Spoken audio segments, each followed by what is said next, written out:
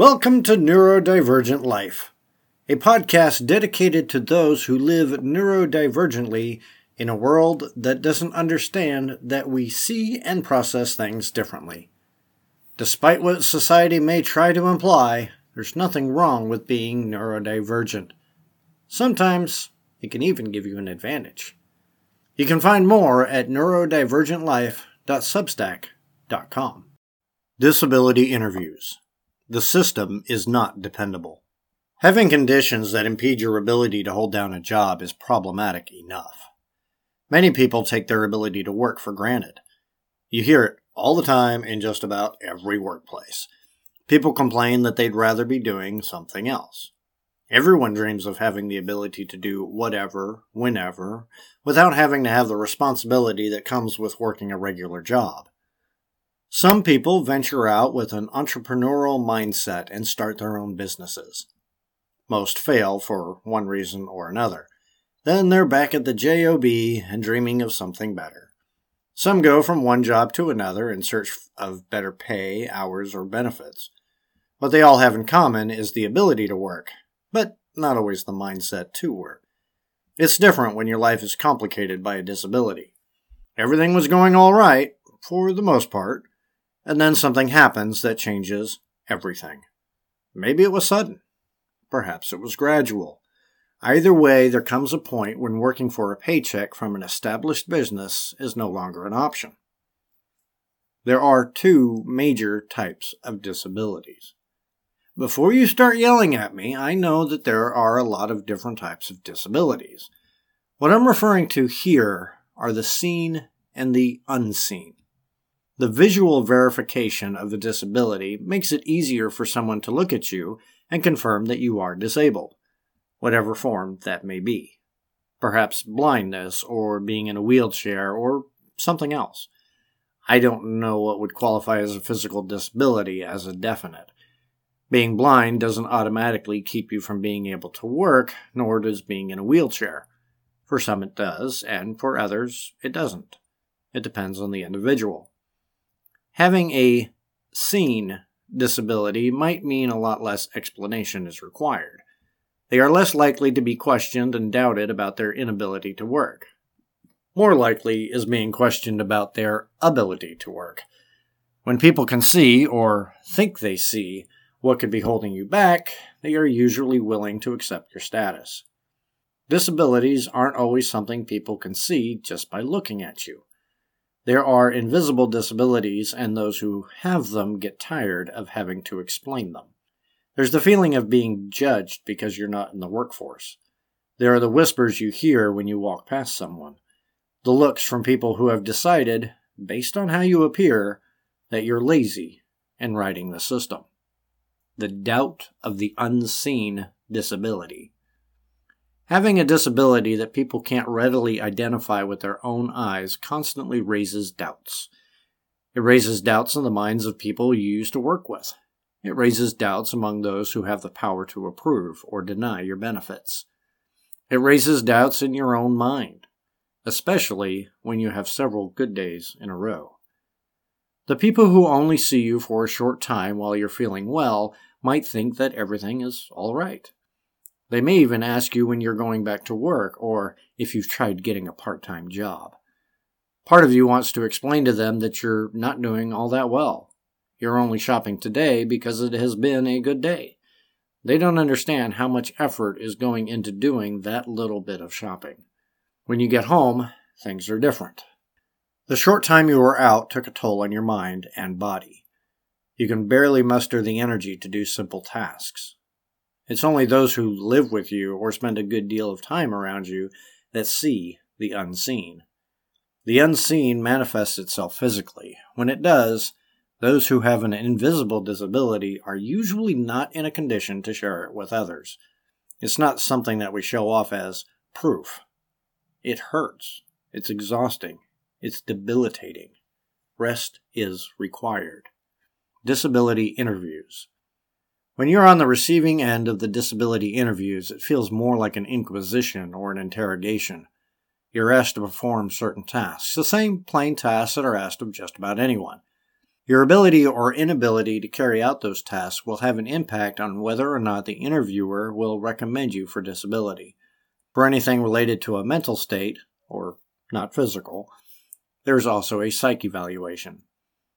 I had both the physical and psychological evaluations done on the same day. The physical one came first. Basic stuff, walk in various manners, a quick eye exam, strength tests, reflexes, etc. I hadn't been awake or active for very long, so in my case, I didn't have the tremors I usually have after being active. The doctor had me try to touch my toes. That wasn't happening, but I haven't been able to touch my toes since I was little. That issue is another story for another time. A few hours later came the psychological evaluation. I didn't get a chance to take a nap and recharge, so I was not doing very well. Things only got worse as the questions came. Asking about my job history, every job I've ever had. Well, I could remember some of the early ones and the most recent ones, but there were years in between that were blank. I remembered some afterward, but it didn't matter. The more questions were asked, the more my body started to shake. Then I was asked to write a sentence. I fought against the shaking to the point where I was able to write the sentence, and I wrote exactly what the interviewer said. I don't think she appreciated the literalism. People can be too stuffy sometimes. At the end of the interview, she indicated that she had a certain time frame to write her report and decide if I deserved disability. Deserved? I hadn't realized that disability was merit-based, as if it was something to be earned. Hey, what's your 5-year plan? To get on disability. I've been training for months already. With enough practice, I'm sure to earn it. Maybe she misspoke, or maybe that's how she viewed it, as a prize to be won. Either way, it didn't instill confidence. Part of me wonders if she thought I was faking it or overdoing it. Personally, I think they do whatever they can to deny benefits. After all, they make you wait a year before they start doing anything. Medical receipts. Another thing that is required during the waiting period is regular doctor's appointments. The assumption is that if you aren't seeing a doctor every month, at least, then you really aren't as bad off as you claim. Well, that may be true if regular doctor visits were an option. When you're out of work and don't have insurance or medical coverage, going to the doctor or psychiatrist isn't an option. Getting treatment is nothing more than a fantasy. The decision makers see it as a choice because they have the luxury of going to a doctor whenever they need to. They can afford it, and they have the benefits that allow them to do so. No job, no insurance, equals no doctor. It's not optional. It's unattainable. I'd love to be able to see my psychiatrist once a month and continue to get evaluated and treated, not just for PNES, but for anxiety and whatever else is going on in my screwed-up head. Some things might be fixable and others merely treatable. For now, I have to ration what medications I have and save them for days when I can't do anything. Death before disability. This isn't some proud battle cry. It seems to be the motto of the powers that be. Unable to work, unable to have a steady income, unable to afford treatment. These are the things that exist when you become disabled. You spend well over a year trying to survive on what scraps you can gather together. You compare yourself with how you used to be. You want to get back to work and regain some semblance of normalcy. Except you can't. While you're waiting for disability, there are things you cannot do. Get a part-time job or unemployment. The first one indicates that you actually can work and therefore aren't disabled enough to be given disability.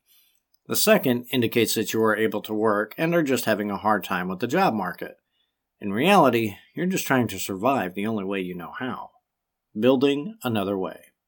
While some sit back and play the game, if they're able, others do what they can to make their lives better.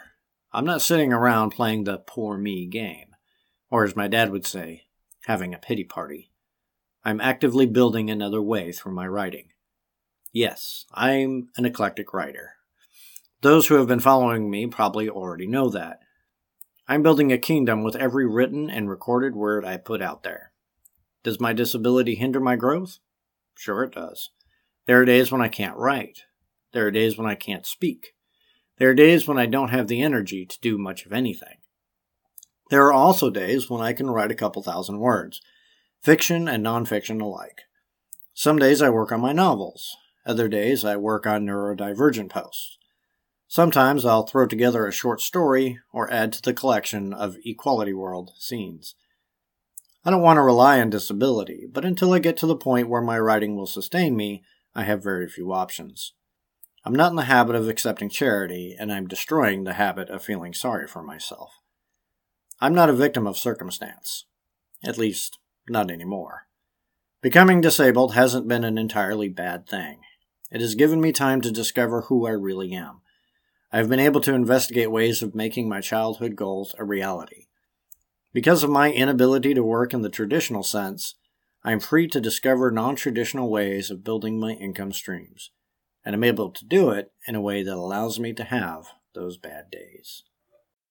Thanks for listening. If you like what I'm doing, check out my Linktree at linktr.ee/mdwoodruff. You'll find more of my eclectic work where you can subscribe, support, and connect. That's linktr.ee/mdwoodruff. Thanks again.